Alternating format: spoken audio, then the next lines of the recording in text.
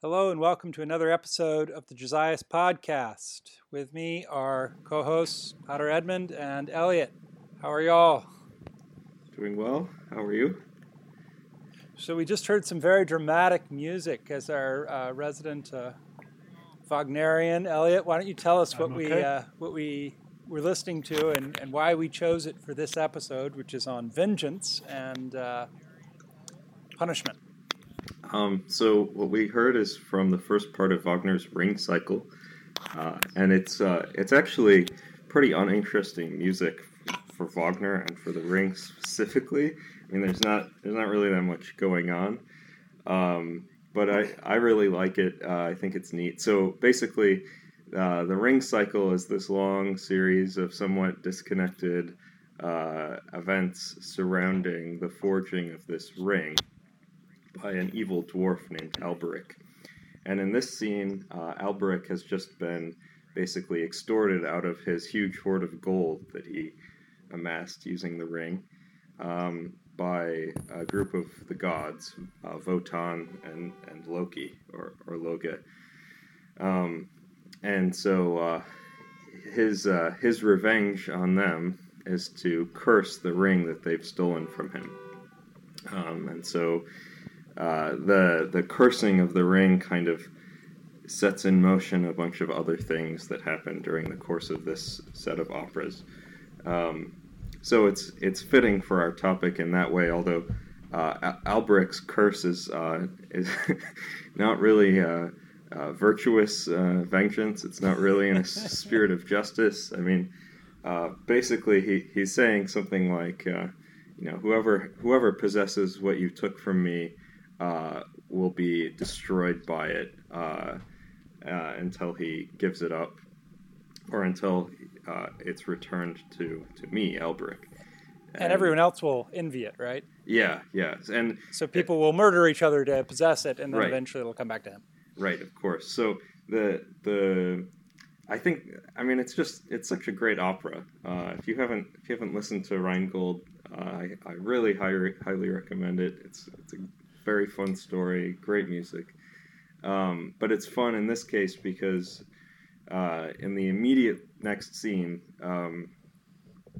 the giants that Alberic's gold was stolen to pay off they start envying the ring, and Wotan doesn't want to give it up, and this almost leads to a battle with the giants. And then he gives it to the giants, and then one of the giants murders the other in order to get the ring. So there's this sort of cycle of greed and envy and murder that just keeps going on and on. You know, in two operas later, Siegfried murders the giant who murdered his brother, who has since become a dragon, you know, inexplicably, and steals the ring from him. And then later on, the ring is taken from Siegfried, and this other guy wants it from Brunhilde, who ended up with the ring, and then it ends up destroying the entire world. Literally, the world goes up in flames because Brunhilde is so distraught over the cycle of murders that's followed from the ring, basically. So, it's an amazing artistic achievement, the ring cycle, taken as a whole. It's got such musical unity too. I mean, Wagner uses these recurring motifs to keep this whole, you know, enormous hours and hours and hours of musical drama united. Yeah, so one of the things that's significant, if I remember correctly, is that in this specific aria, this curse is it's the first time that Wagner uses one of the key motifs in the ring cycle. So, you know, there's that. But I really like Alberich as a character. He's pretty sympathetic. He forges the ring because he's trying to seduce a group of river maidens, and who can't relate, you know? Haven't we all? Yeah, and they all reject him. They just make fun of him repeatedly, and then pretend that they've changed their minds, and then they mock him again. And then, stupidly, they tell him that, hey, there's this hunk of gold that we're guarding, and anyone who curses love and steals the gold from us will become all-powerful. And so Alberich curses love, steals the gold, and forges the ring. But he's not very smart once he's all-powerful, unfortunately. Right. So the ring gets taken from him. Loki easily fools him into shape-shifting into something that can't wear the ring and grabs it, right? Yeah. And and they just laugh at him, and it's sad. But anyway, Wagner's very interesting. There's a lot we could talk about. Wagner's ideas of music and drama, and this scene is more the drama is sort of predominant over the music. Right. Yeah. Although the music works very well to support the drama, but the point is the dramatic cursing of. Right. Yeah. So I mean it's not like a Singspiel where there's sort of, you know, peppy numbers interspersed with dialogue. Recitative or whatever. Right. And you know, it's something peculiar. The ring operas are all through composed. The music just doesn't stop all the way through. I mean, in some cases there are intermissions between acts. But so the consequence is that even the most mundane dialogue or things that wouldn't necessarily offer themselves as opportunities for some sort of, you know, brilliant Mozart-style opera or aria, or choral number. There are almost no choral numbers in the ring.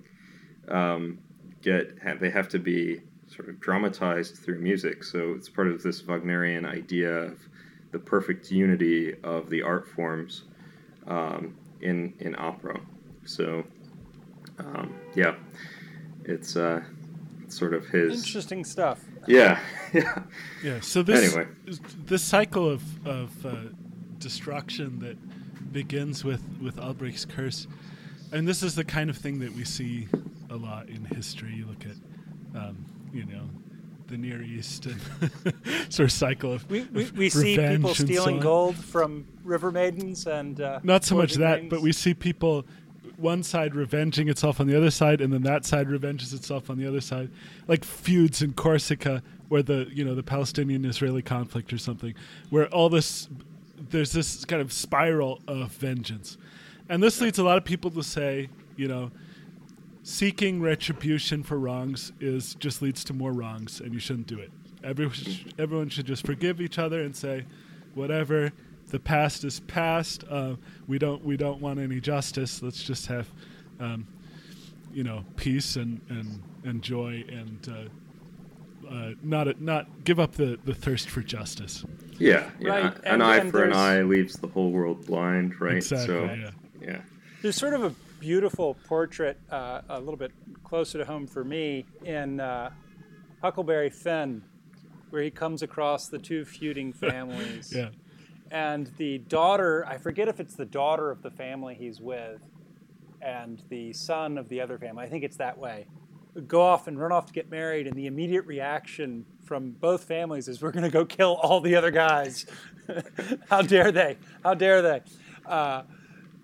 So there's also some scriptural support, right? Vengeance is mine, saith the Lord. So this idea is that vengeance is bad, right? Right.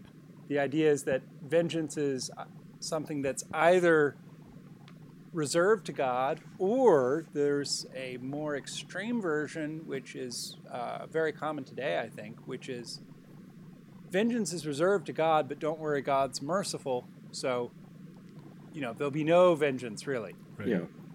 So turning the other cheek, just sort of transcendentalized, right, into this cosmic principle. So why is punishment always bad? I guess we could ask that question, right? Yeah, that seems like a pretty fundamental question for this topic. Yeah. Well, Thomas gives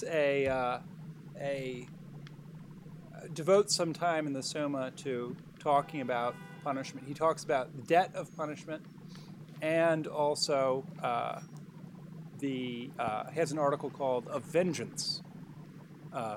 Vindicazione is de vindicazione is the Latin, which is, I think, usually translated vengeance. Yeah. And it starts off whether vengeance is lawful. So maybe we could start there, because Thomas answers in the affirmative.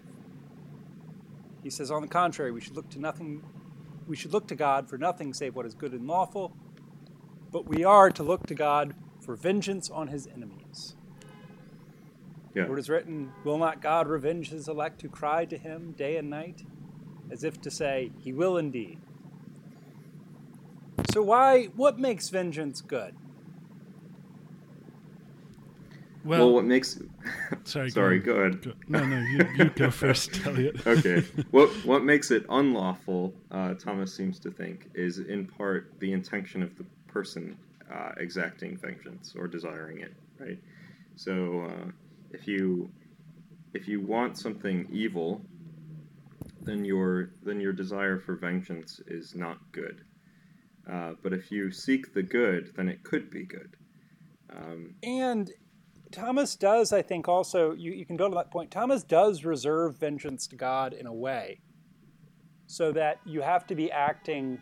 This is why the Hatfields and McCoys are a particularly good example of vengeance gone bad. Vengeance isn't something that the private man should be seeking, but only the minister appointed by God. Right? Yeah. So Thomas builds that off Romans 13:4, which he takes to mean that the earthly minister, he is God's minister, an avenger to execute wrath upon him that does evil. But someone who takes vengeance outside that order of divine appointment usurps what is God's and therefore sins.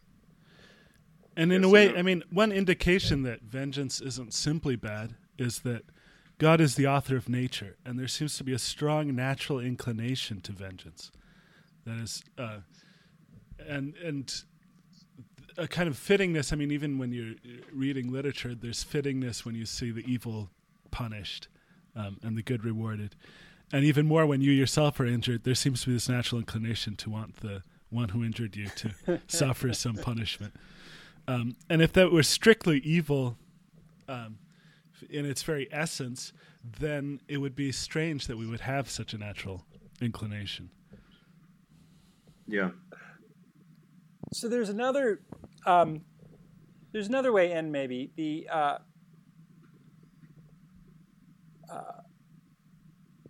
what vengeance is seeking to restore. So why do we punish people? Well, there's sort of two ways to think about it. We're punishing either to, well, I mean, you could divide it different ways, but you're punishing either out of retribution, or you're punishing out of some sort of deterrence.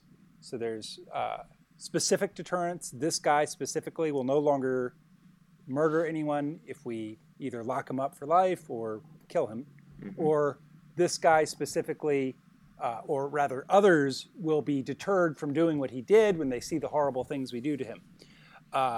Yeah, and to build on that briefly, the deterrence, I think that the pairing that you gave is what comes up frequently in modern discussions of Right. punishment. But deterrence is also, it's to educate, right? So you could say that in a way punishment educates the one punished about the true order of justice, and it educates the community by showing them the real nature of a crime, by like sort of manifesting its evil through an imposed consequence, since there's a sort of accidental defect of immediacy in the eternal consequence of Right. of something bad. Yeah, So so I that's a mean, very this is good often put as two different ends of punishment. So it's giving a total of three then. So retribution, the correction of the one who's actually being punished, and then Right. the education or the example that's given to other people, not the one being punished. Right. But it seems So like the yeah, most... sometimes they divide it between specific and general deterrence, Mhm. and sometimes they just, some people just divide it as if there were two, and the second is divided, as I said. Mm-hmm. Yeah. Yeah. But the first, it seems to me that the first one is the most fundamental. That is the retribution. And it's only because retribution, it's only if and because retribution makes sense that the other two make sense. That is, if it wasn't just to inflict pain on account of harm or crime, then it wouldn't be just to inflict it for the sake of deterrence. And you can see this in that the need of proportionality comes from the aspect of retribution. That is, if Dracus, the Athenian legislator who would execute people for any little thing, that seems clearly unjust to us, even though it's a great deterrent. People are not going to litter if they know they're going to suffer the death penalty for littering. But there's something unjust about that because there's no proportion between littering and suffering the death penalty. So I don't know if Dracus actually had a lot about littering, but I know that he had very was littering a punishments. concept? In ancient Athens, I don't actually. In ancient Athens, I Probably kind of wonder. Actually, judging by modern Athens, it's probably not a concept.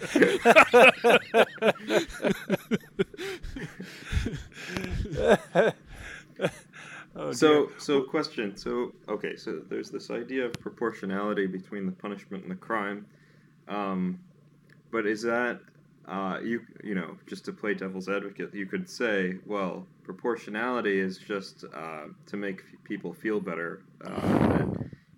I'm being punished for say grand larceny or something. I stole a car. I don't know, whatever.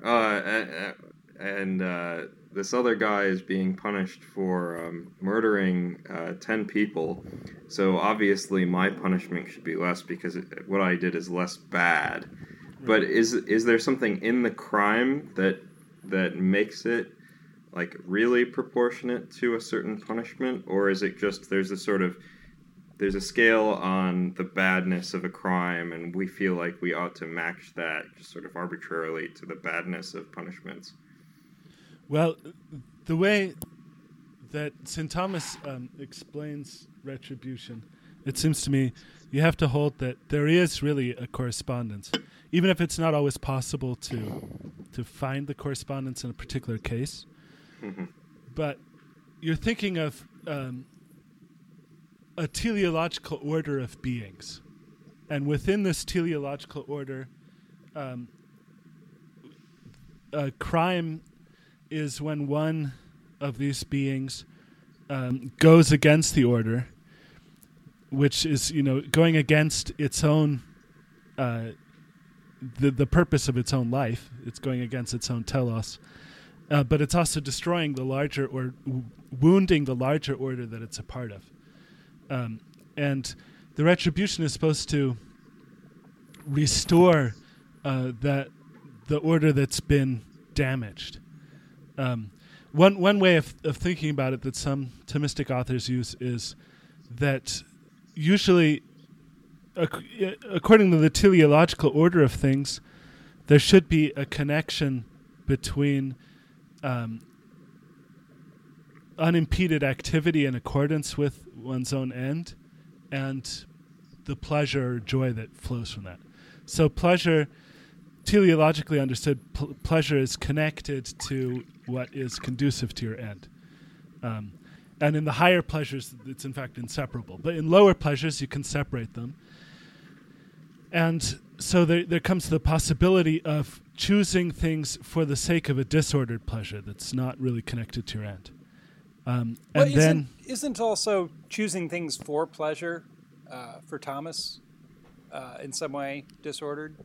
Yes, if you choose it primarily for the pleasure, that's in itself disordered. But it's even clearer is the case where someone, take for example, hang on, someone who commits adultery, right? Say he does this out of the desire for a pleasure which ought to be connected to an act that's conducive to the end, the act of union with his wife that is ordered to the procreation of offspring and so on. Mm-hmm. But instead, he's choosing the pleasure apart from the order of ends, and so to restore the order among the different beings, particularly this restore order between that man and the man whose wife he committed adultery with, it's fitting that a pleasure, as it were, a pain is, as it were, the privation of pleasure, and it should be inflicted on him that's in a way equal and opposite to the disordered pleasure that he took. Mm-hmm. So there's kind of restoration there of the order in inflicting on him something that's proportionate to what he took. Right. So, okay. So here's an objection. So I suppose we could draw an analogy to a garden, in which there's a variety of plants, all growing together. Some are healthy, some are invasive, etc. And it so happens that one plant is unhealthy, right? Mm-hmm. It's sickly. It's not bearing fruit. So you could object to the account of punishment that you just gave by saying, well, surely it makes no sense to take a plant that's unhealthy and wound it further in order to somehow bring about the order of the garden again, right? It just doesn't seem fitting. Or, in an extreme case, you wouldn't uproot the plant and incinerate it, right, in order to provide greater integrity to it, or to its help it find its end again among all the other plants. So what's different about people, or what's missing in that analogy? Well, I would first point to what is true about that analogy, what does correspond to the order among rational creatures, before then showing that there's, of course, a difference that comes from rational nature. But there is some similarity there. If you're tending a garden, the plants can become disordered both by defect and by excess. So you can have one sort of plant in your garden that there's too much of, and it is sort of strangling the other plants because it's hogging all the sunlight and so on. And so then you have to cut that back to its proper place to get the order, to restore the order.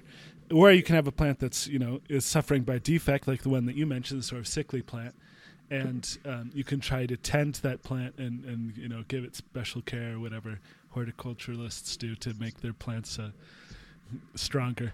And I've all the vaguest ideas of how gardening works, but then you that would be another way of restoring the order, would be to bring it back into the proper relation to other things. And that is similar to what happens in punishment when the one who has care of an order, as St. Thomas says, the ruler is in a way the beginning of an order, the principle of an order. He's, in a certain sense, the cause of the order. And so the ruler who has the care of a certain order, in punishing, he is correcting excess and defect in a way. But it's mostly an excess and defect, and here's where the difference comes in, in the order of intentions. And so punishment corrects bad intentions by doing something that is, as it were, at least in sort of the kind of thing it is against one's will. All things being equal, it would be against my will to suffer pain of whatever. There are different kinds of pains that are used in punishment. Either, in scourging, say you have actual bodily pain. In imprisonment, you have the deprivation of liberty, which is also causes a kind of suffering, and so on. So you're causing something that is against the will, to as you were saying at the beginning of the discussion, that's a kind of an educative act. By making him suffer in his will, you lead him to understand that what he did was bad. You restore, as it were, the connection between bad action and pain that would be natural, but that is sort of evaded by disordered pleasure.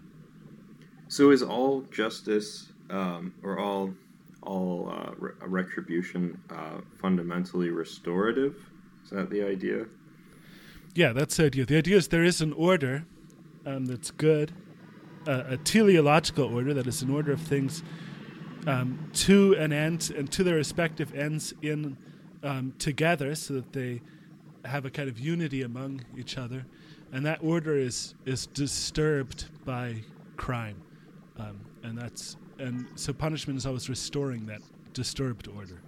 I mean, this is we talked a while back with Andrew Willard Jones, or Alan Phimister and I did on the podcast a few episodes back, and he talks about this in the Kingdom of France under St. Louis IX, how clearly this is expressed sort of in the jurisprudence of the time and in the actual judgments of the court, the Parlement, that you have this idea that there is the basic state of society, as it were, is a state of order and peace, and the role of the courts is to restore that, and of the king is to restore that peace when it's disturbed, and that's what punishment is.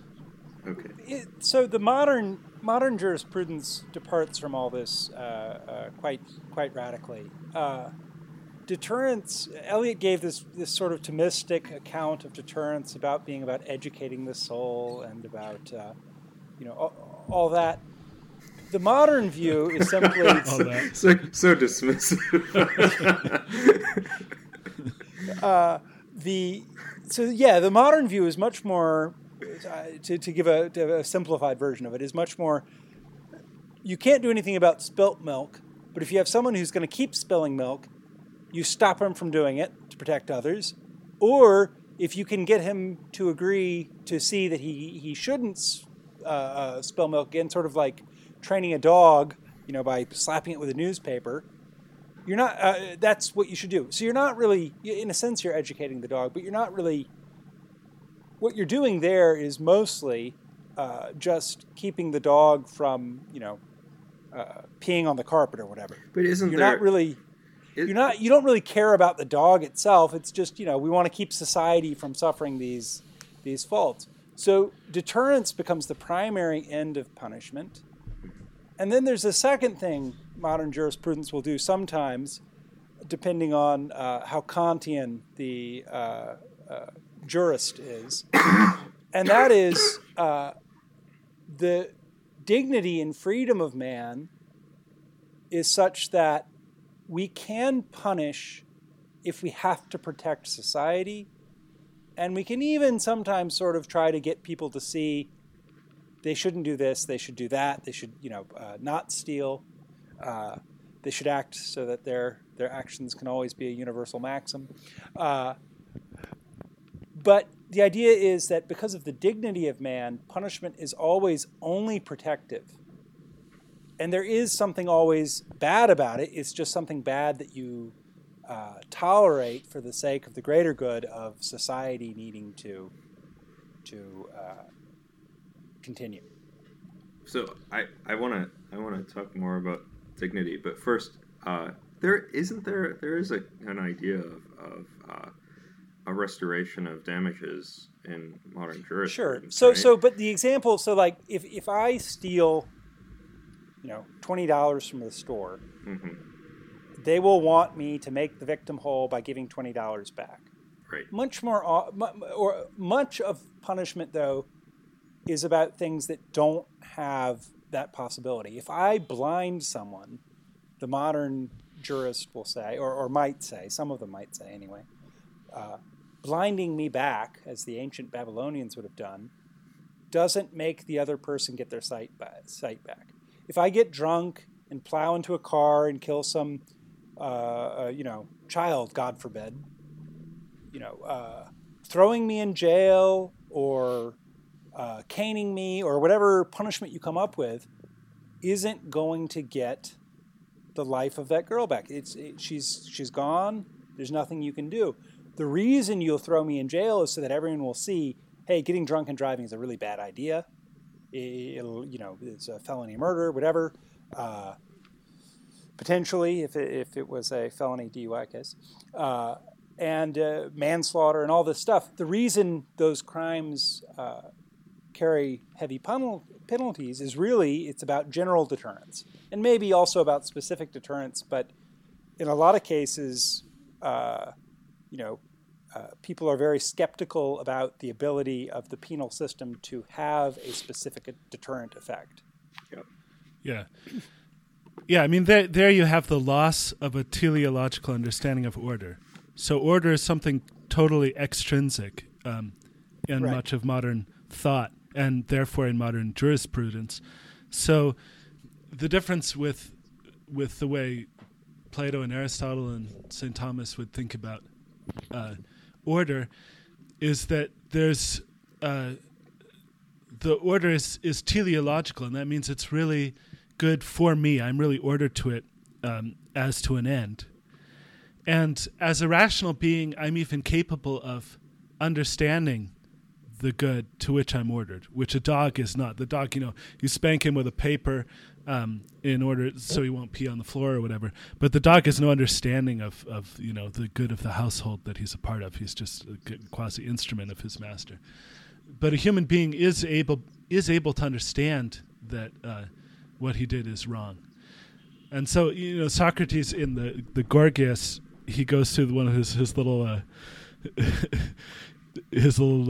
trick interviews to prove that the man who's punished is actually benefited by the punishment, since justice is something good, and in being punished justly, the one who's punishing is doing something good, and the one who's being punished is therefore receiving something good, namely justice.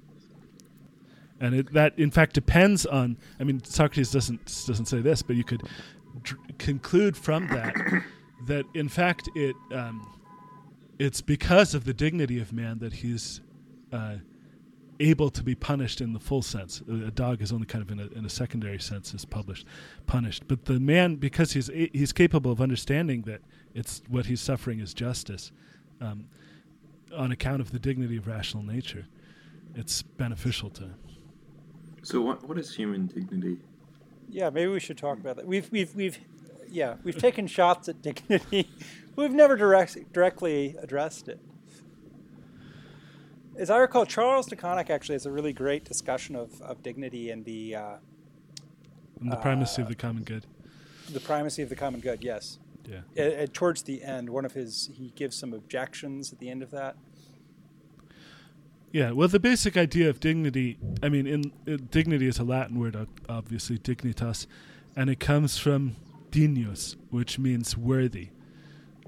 So it means worthiness to receive some good, and especially in Latin, it means worthiness to receive honor. Honor is the recognition of excellence in someone, kind of the manifestation of their excellence in other people's recognition of it. So dignity means basically being worthy of honor, being worthy of having your excellence recognized by others. That's what dignity is.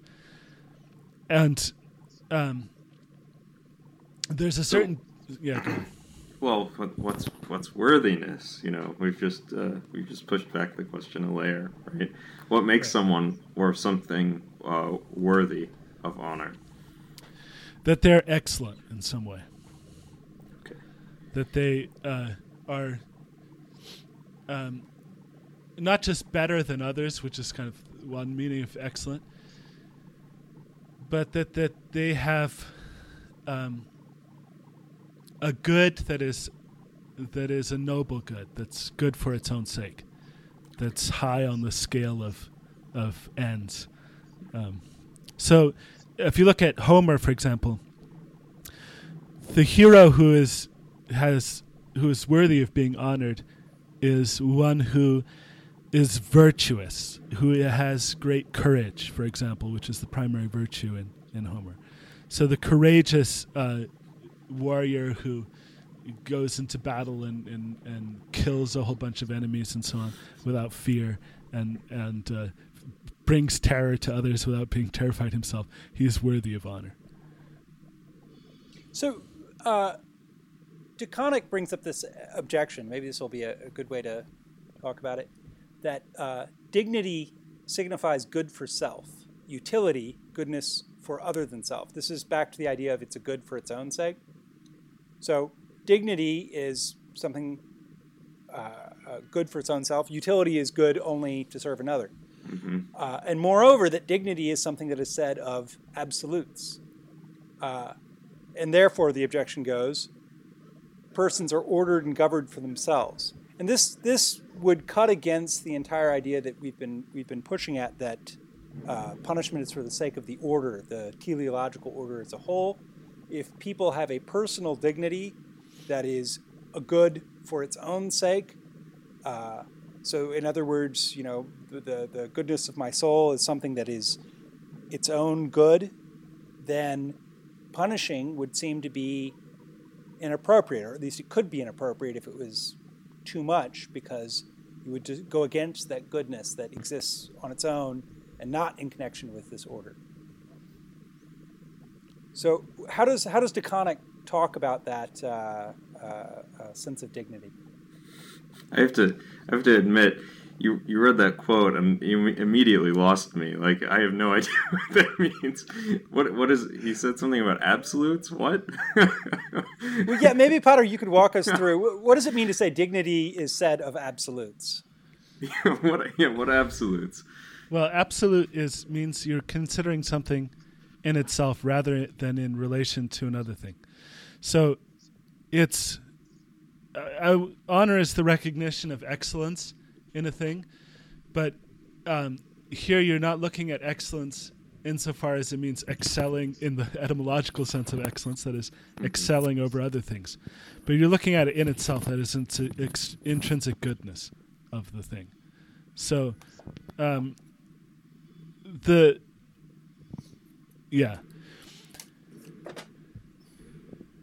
But it seems what DeConnick will go on to argue, if I remember the passage right, is that in fact the good of man is a common good, as we talked about in our very first episode. So human happiness is a common good, and so the dignity of man, the worthiness of being honored of a man, is that he attains to a good that is common. So someone who is really virtuous is someone who is attaining to the common good. And to the extent that he is acting against the common good, he's, as it were, undermining the foundation of what makes him worthy of honor. That is, the foundation of his own dignity. So he, if, say, I'm a murderer and a traitor and a coward and every bad thing, then I'm undermining the common good of the community of which I'm a part. And so instead of being worthy of honor, I'm worthy of dishonor. And so I've destroyed my dignity. His response, basically, just looking at the text, is along the lines of what Potter said, but also he stresses that dignity is something that can be lost, because it's not, goodness is not simply, if I'm remembering right, rational creatures, here's what he says, rational creatures draws its dignity from the fact that by its proper operation, by its intelligence and against its love, it can obtain the ultimate end of the universe. By its intelligence and love, the against is a print error. By its intelligence and love. I know the cause of that print that's that a funny makes more story. sense. I was as I was reading, I was like, against. I'm gonna gloss right over that and pretend it wasn't there. At some point, when that text was digitized, this is totally dumb digression, but maybe flavor for our listeners. That text was digitized, and someone did a find and replace all with the word and, or there was some combination of words, and they every instance of and has against inserted after it. Not every, but at least there's some that it's common and it's very confusing. But yeah, sorry. Go on. So intellectual and rational creatures exceed other creatures both by the perfection of their nature and by the dignity of their end. But the perfection of their nature, because the rational creature is the only one which is master of its acts and freely determines itself to operate as it does, whereas the other creatures are rather more moved to action than agents themselves. By the dignity of their end, because only the intellectual creature rises as high as the very ultimate end of the universe, namely by knowing God and loving him. Mm-hmm. So insofar as the rational creature can attain itself to the end of God's manifestation outside himself, the rational creature does exist for itself. But that doesn't mean that the rational creature exists for the dignity of its own being, and they are themselves the dignity for which they exist. Rather, they draw their dignity from the end to which they can and must attain. Their dignity consists in the fact that they can attain the end of the universe. And Thomas actually talks about irreparable versus reparable harm. Yeah, well, let's whether try any sin can incur a debt of eternal punishment. Yeah, let's unpack what that quote that you just read a little bit, though, because it's maybe a little bit unintelligible if you hear it for the first time. So there's a distinction, right, between the perfection of a human being, say, by virtue of our supernatural end. So that's sort of intrinsic. Nothing I could do could remove that dignity, right? I could, become a mass murderer or live in a hole, or who knows, and I would still have that dignity. But then there's a second layer that comes by virtue of acting for that end, right? So to the extent that I became a mass murderer or lived in a hole, living in a hole maybe a bad example, but did something totally unworthy, it would detract from my dignity, right? So is that the idea? Yeah. I mean, another way of putting it would be to say dignity involves two goods. It involves one good that you have that makes you worthy of receiving another good. So human beings have one good, namely rational nature, which makes them at least able to attain to the highest good, the good of the whole universe. But whether they're worthy of receiving that good would depend, as you say, on whether they use that rational nature in accordance with that end, that is, trying to attain that end and furthering that end, or whether they turn against it.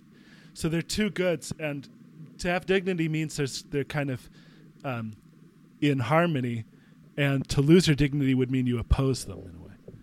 So then the sort of natural objection goes back to what Joel was saying, which is, how could you have a debt of eternal punishment which deprives you of the possibility of reaching that end that gave you all your dignity? And how could that punishment be an act of restoration of justice or order if it's permanently cutting you off from the possibility of perfection? Yeah, that's the question. Now, Joel, you go ahead and give the solution that you're about to give.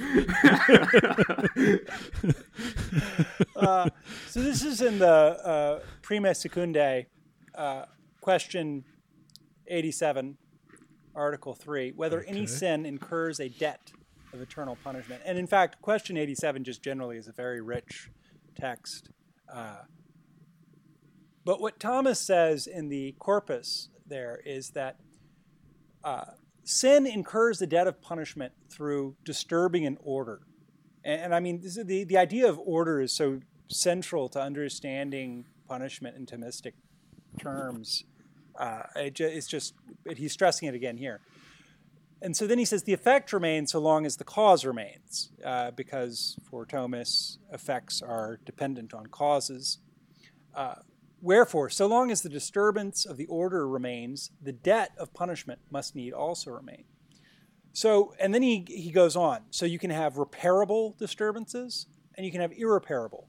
And he gives an analogy of like, if you have something wrong with your eyes that medicine can fix, that's repairable, but if the principle of sight's destroyed, it's irreparable. You can't bring it back. So if sin destroys the principle of order whereby men's will is subject to God, the disorder could be irreparable if, in doing so, he turns away from God's, from charity. So it's only repairable by a supernatural power, by the power of God. Therefore, whenever you turn away from God to sending it to so as to destroy charity, rather than just to wound it, maybe, in itself, you've incurred a debt of eternal punishment, because the order is such that it can't be repaired unless there was a supernatural means. Yeah. So there, I mean, here we bring up the whole problem of the relation of nature and supernature. What gives you dignity, this kind of dignity, the kind of dignity that's lost in damnation, is not just rational nature, but participation in divine life. That is, because you've been adopted as a child of God in baptism, that gives you the worthiness to receive the eternal life, the supernatural final end. So there it's... that's a higher dignity than the natural dignity of man. And so the punishment that is the deprival of that comes from the removal of the divine life from your soul by turning against charity, which is the habit of loving God as the supernatural good. So there it's a supernatural dignity that you've destroyed through a mortal sin. Every time you sin mortally, what you're saying, implicitly at least, with that action, is that you do not love God as your highest end, and as your supernatural good. So that destroys charity in the soul, which is the principle of this supernatural dignity, which you've then lost. That can be repaired as long as you're still alive. You can go to confession, luckily. Right. Yes. So this is obviously, just to make this totally explicit, this is why mortal sins are called mortal sins, right? Yeah. I mean, because it's a spiritual death. If a sick person can be healed with medicine, a dead person needs to be brought back to life again, which is something on a different order. So I have a follow-up, which is, are there crimes in the natural order that have a sort of proportionate damage or effect to a mortal sin, if that makes sense? So with a they mortal compare sin, to the good to the temporal common good the way mortal sin compares to the supernatural common good.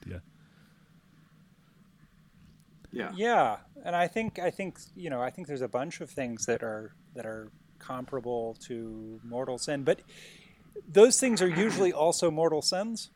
Well, sure.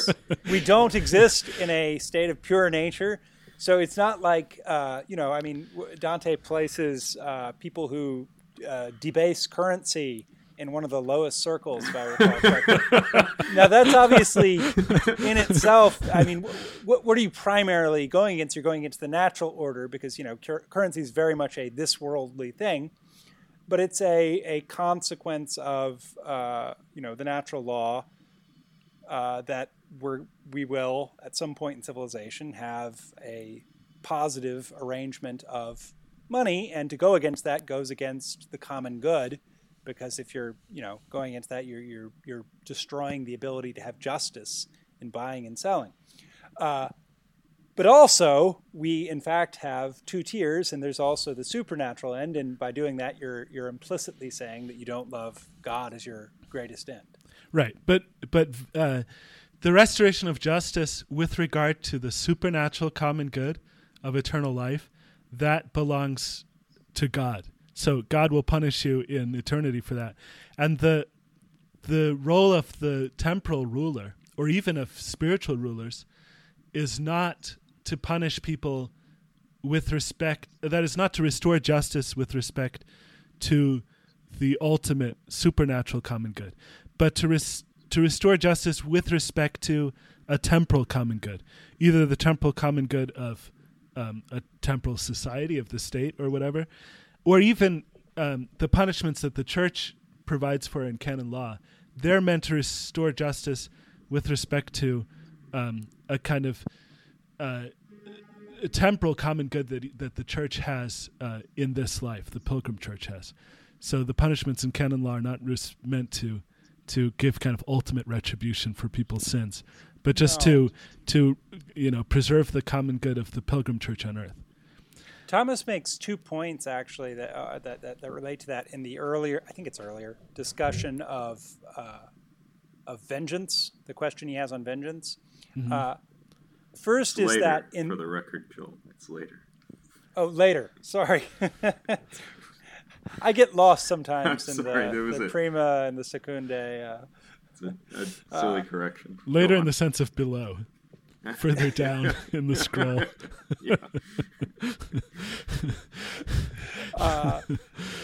Yes.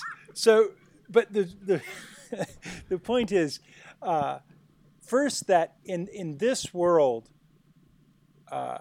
punishment is more medicinal than vindicative. It's more medicinal than retributive, because we're still trying to restore, and because of the second point, which is that even in this world, even for like the temporal sins, vengeance does belong to God, but as the text from Romans, I think it was, shows, and many other texts, God has ordained a temporal order and in fact, a spiritual order that have the authority from God to punish. So right. both the church and the state, so the rulers in both spiritual and temporal matters, do have the right to punishment. But not because it's theirs sort of by nature, but because God has devolved it to them. Yeah, because the origin of legitimate authority is the natural law, which is written by God Yes. into our hearts and so on. And so the temporal ruler, but to come back to Eliot's question, there are crimes in the temporal order that are so contrary to the common good, to the temporal common good, that the ruler is justified in completely destroying the criminal's participation in that good. And in a way, that's analogous to damnation, as he was saying. But it would be capital punishment. That is, by killing someone, you completely destroy their ability to participate in the temporal common good.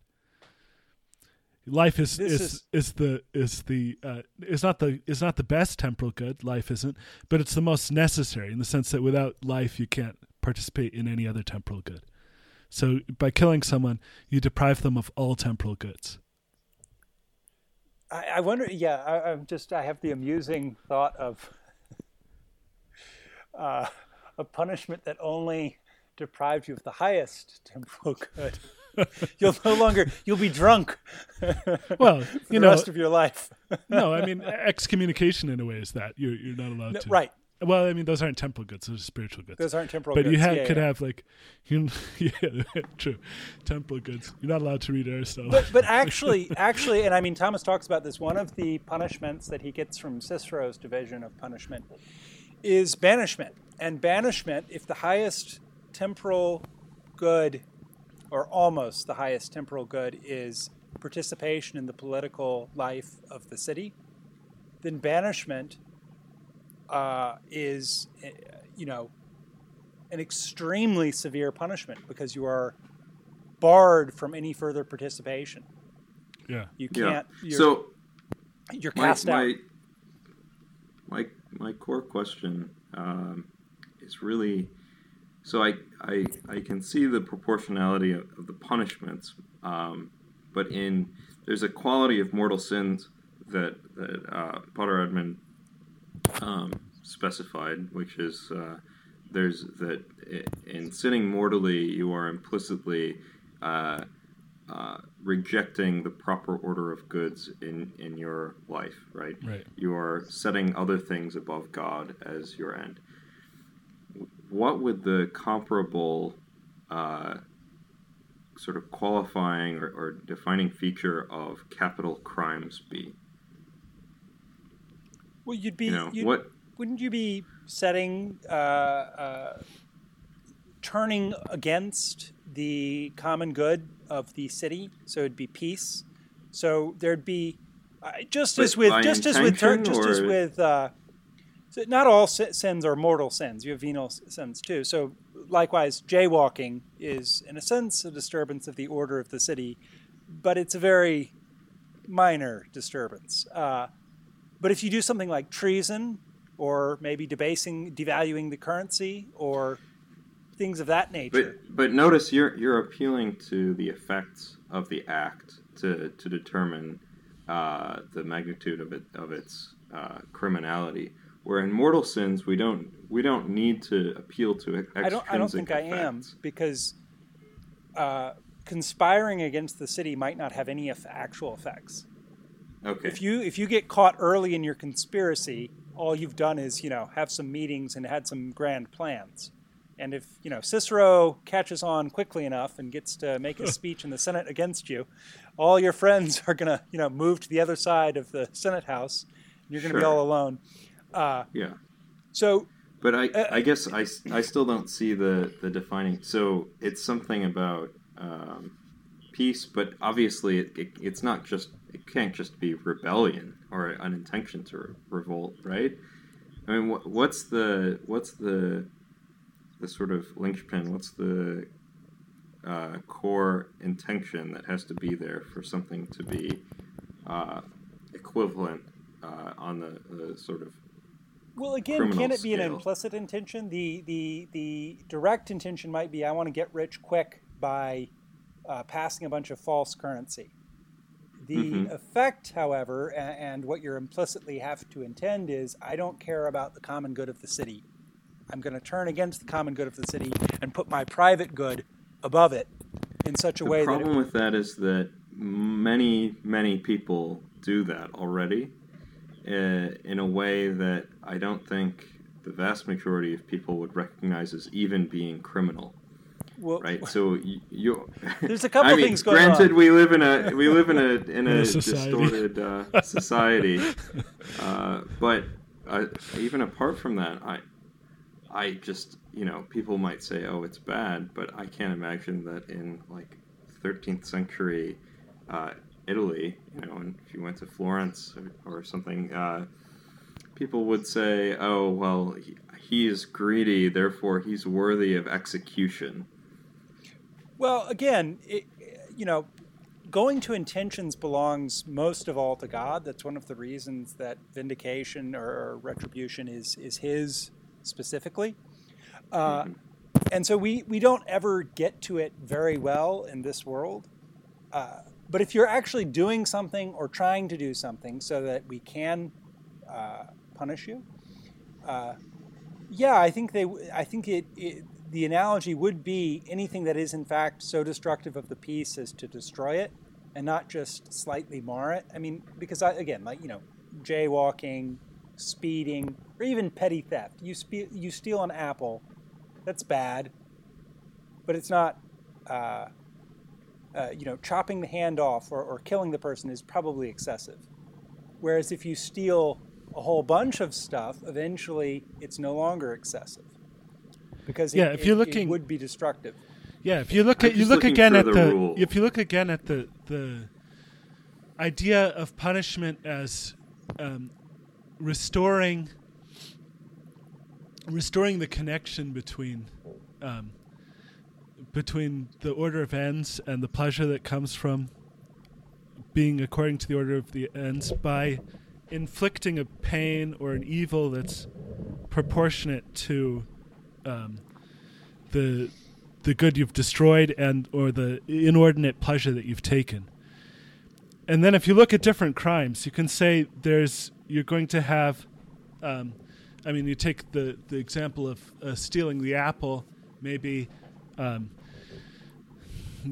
just punishment there will be just, a slap on the back of the hand or, a fine or something. And then stealing more, maybe you have more extreme punishment. Maybe if you commit adultery, you should be flogged or something. It's inflicting bodily pain for the illicit bodily pleasure taken. And then say someone is a murderer, kills a bunch of people. There, it seems like the only punishment that's proportionate to the illicit good that he's taken in a way by depriving other people of their lives is to deprive him of his life. But again, so the modern objection, we've kind of answered it, but I'll push it again, is if someone is a murderer, killing him doesn't bring back the actual order that was marred. It just kills him. Well, it inflicts a pain on him let's leave capital punishment to one side, because maybe there's reasons to dislike capital punishment. But if someone kills someone, throwing him in jail for the rest of his life doesn't bring anybody back. Why not just forgive? Aren't we called as Christians to forgive? Is it the new gospel, the gospel of love? Yeah, well, but I mean that's a dumb objection, because it completely destroys the ability of government to govern, right? Okay, well then if you say, oh well, the state as an entity should abide by Christian charity, as if it were an individual person, then the state's going to be turning the other cheek constantly and it's bizarre. I mean, the state ceases to be the state; it becomes this sort of strange parody of an individual. And what would that even look like? Right, that's sort of the utilitarian. Like, so the reason a lot of the modern thinkers think we need punishment is because the danger to the state is so great that you've got to do it. You've got to, lock the person up and make it so unpleasant that other people won't also commit the sin. Won't commit the crime, rather. But the idea isn't that there's an order that can be restored, because the idea is the order has already been marred, and except in cases like where if someone steals and they haven't gotten rid of the funds, you can give the funds back. But if they've blown the funds, or if what they did was manslaughter, or in countless other examples, you can't repair the harm literally. Well, you can't repair the harm in every... You can't repair the harm completely. But the person who has committed the crime is a part of the order. And the disorder, there's a disorder that is in that person, that is the crime that they've committed, or the guilt of the crime that they've committed. That is, they have inordinately indulged their will, or inordinately taken the good away from others. And even if the others are now dead, say it's a murderer, you can't restore what's good to those other people. Nevertheless, you can still restore the order in the criminal by giving him a punishment that's proportionate to what he did. That is, giving him a pain that is in some way proportioned to the inordinate indulgence that he took. So this would be the medicinal side of sort of retributive justice. No, this is the retributive side. The medicinal would be if you think that then thereby you can also bring him to correction. That is, that educate him. But even if he's unrepentant, you're still restoring justice to some extent by punishing him. Because you're still inflicting a pain. You're curbing his will. Yeah, you're inflicting a pain that's proportionate to the inordinate pleasure that he took. I see. Okay. Well, that kind of makes more sense also of the sort of crude early codes of justice, where it was literally like, what did you do? We'll do the same thing back to you. Yeah. Eye for an eye. Hammurabi, yeah. Yeah, which is obvious. Yeah, that it's obviously too crude to really work. I mean, among other things. Right, you quickly come to circumstances where it's not going to work, like adultery and lying and even debasing coinage. How do you apply the lex talionis to that? Yeah. Right. So there has to be coins kind of that we can debase. Something in a way proportionate. So if he took inordinate sensible pleasure, then you inflict sensible pain on him. If he, took inordinate vengeance on people, killing them and so on, then you take ordinate vengeance on him and kill him. So what's the mistake that it seems like people talk about dignity in such a way that would moderns? We've kind of given DeConnick's and Thomas's view of dignity, where there's a twofold part, but the most important part is the end, which you can lose, as we've discussed, and in doing that you destroy your own dignity. However, what's the modern view of dignity? What's the modern error, if there is one? Well, what would Kant say?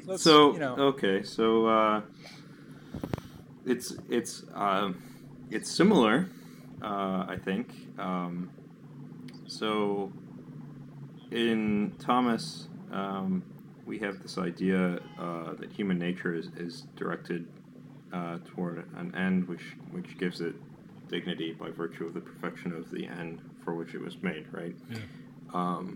And we see the capability of human nature to achieve that end in the faculties of intellect and will, which enable us to know things as they are and to ultimately know God. And to love Him, through grace, to love God and to know and love Him as He is through grace. So in modern thought, you just take out the idea of God completely, right? And so what you lose then is also the idea of dignity being proportionate to the end. And instead, dignity is just proportionate to those faculties.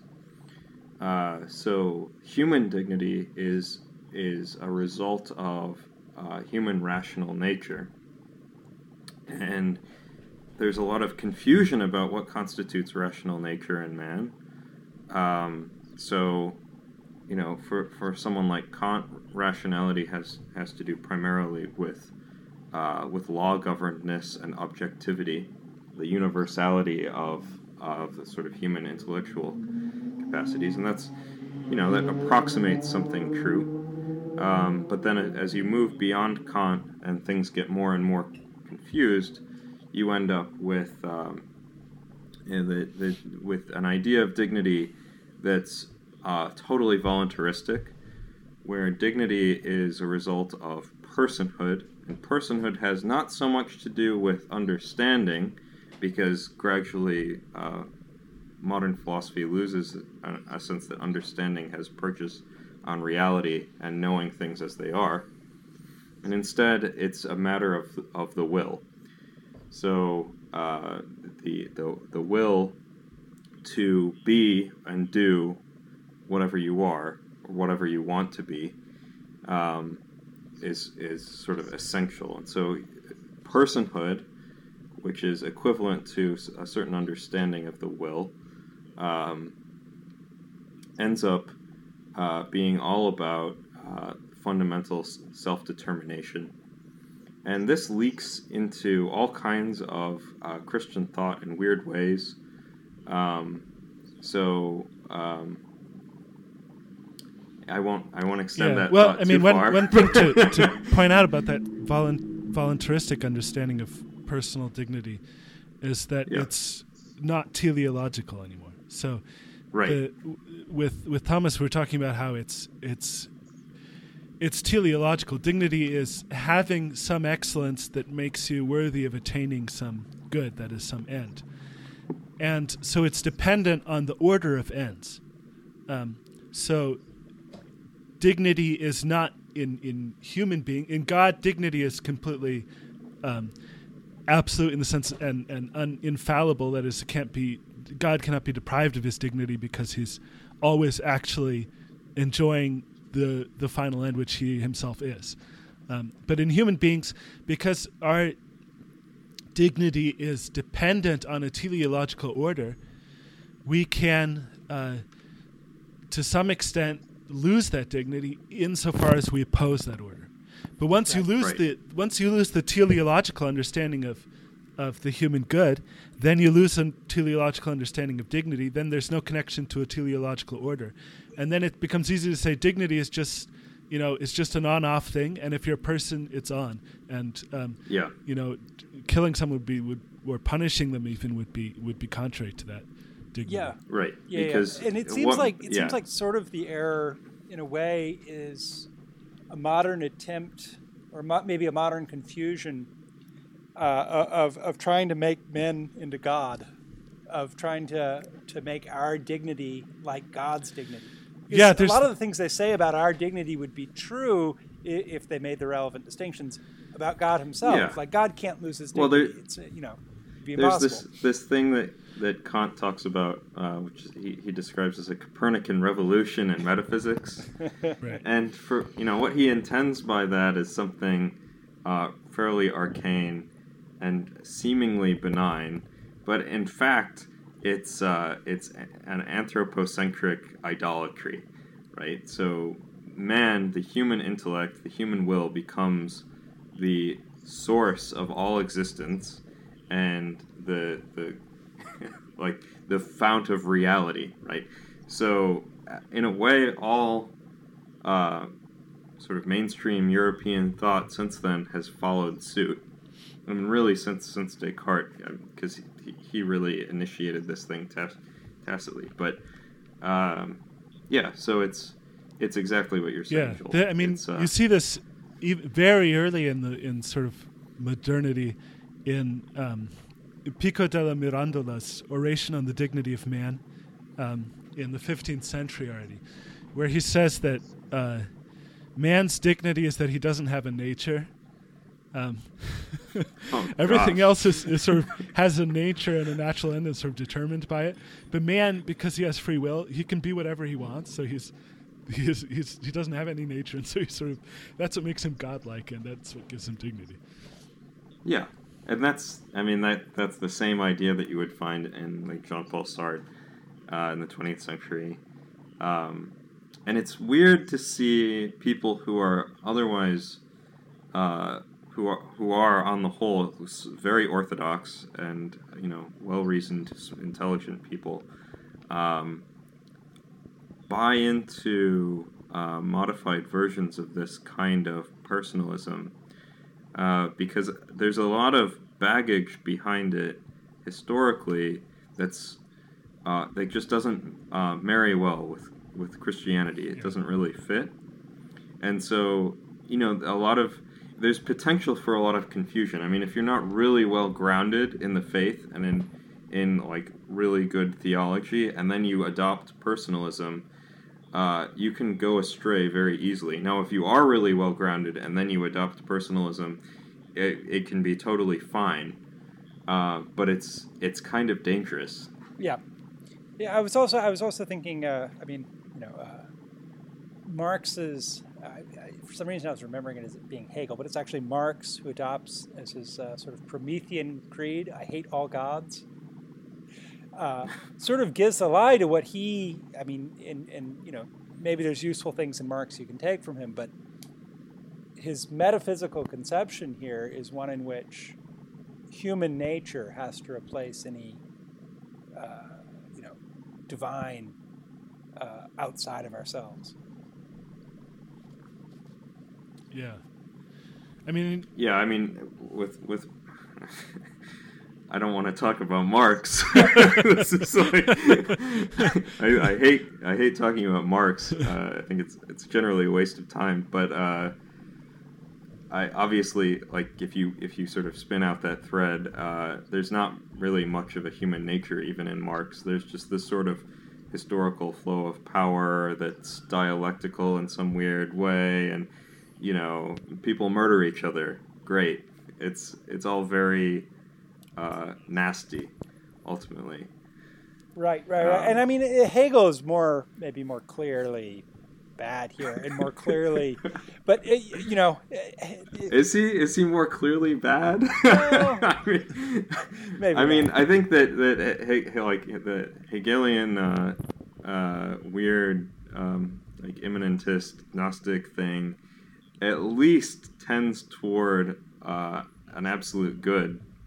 Right now, maybe it's an absolute good that's just the universe itself. But I think he Marx, thinks that mankind himself eventually has become God. Yeah, right? Yeah, for sure. Well, I mean, but Marx does, as a manifestation. Right. It's contrary. I mean, even in his doctoral dissertation on the difference between Democritus and Epicurus, Marx writes that the creed of philosophy is that no other God is to be tolerated aside from human consciousness. And it seems like the essence of human dignity is that there's nothing. He bows to nothing. Yeah, I mean this is very, very, very bad. Very bad. All right, well, wrapping up. I must attend to family duties now. But this was extremely fun. I think maybe next time we'll talk about justice and sort of go from the particular to the more general. More general, yeah. Yeah. As we do our tour of the virtues. Thanks so much, and that's all for this episode. And thank you both. This was great fun. Yeah, thank you. And thank you especially, Elliot, for having the idea of discussing this topic. It was really interesting. Yeah, I'm glad it went well. I hope it went well. Okay. Bye. All right.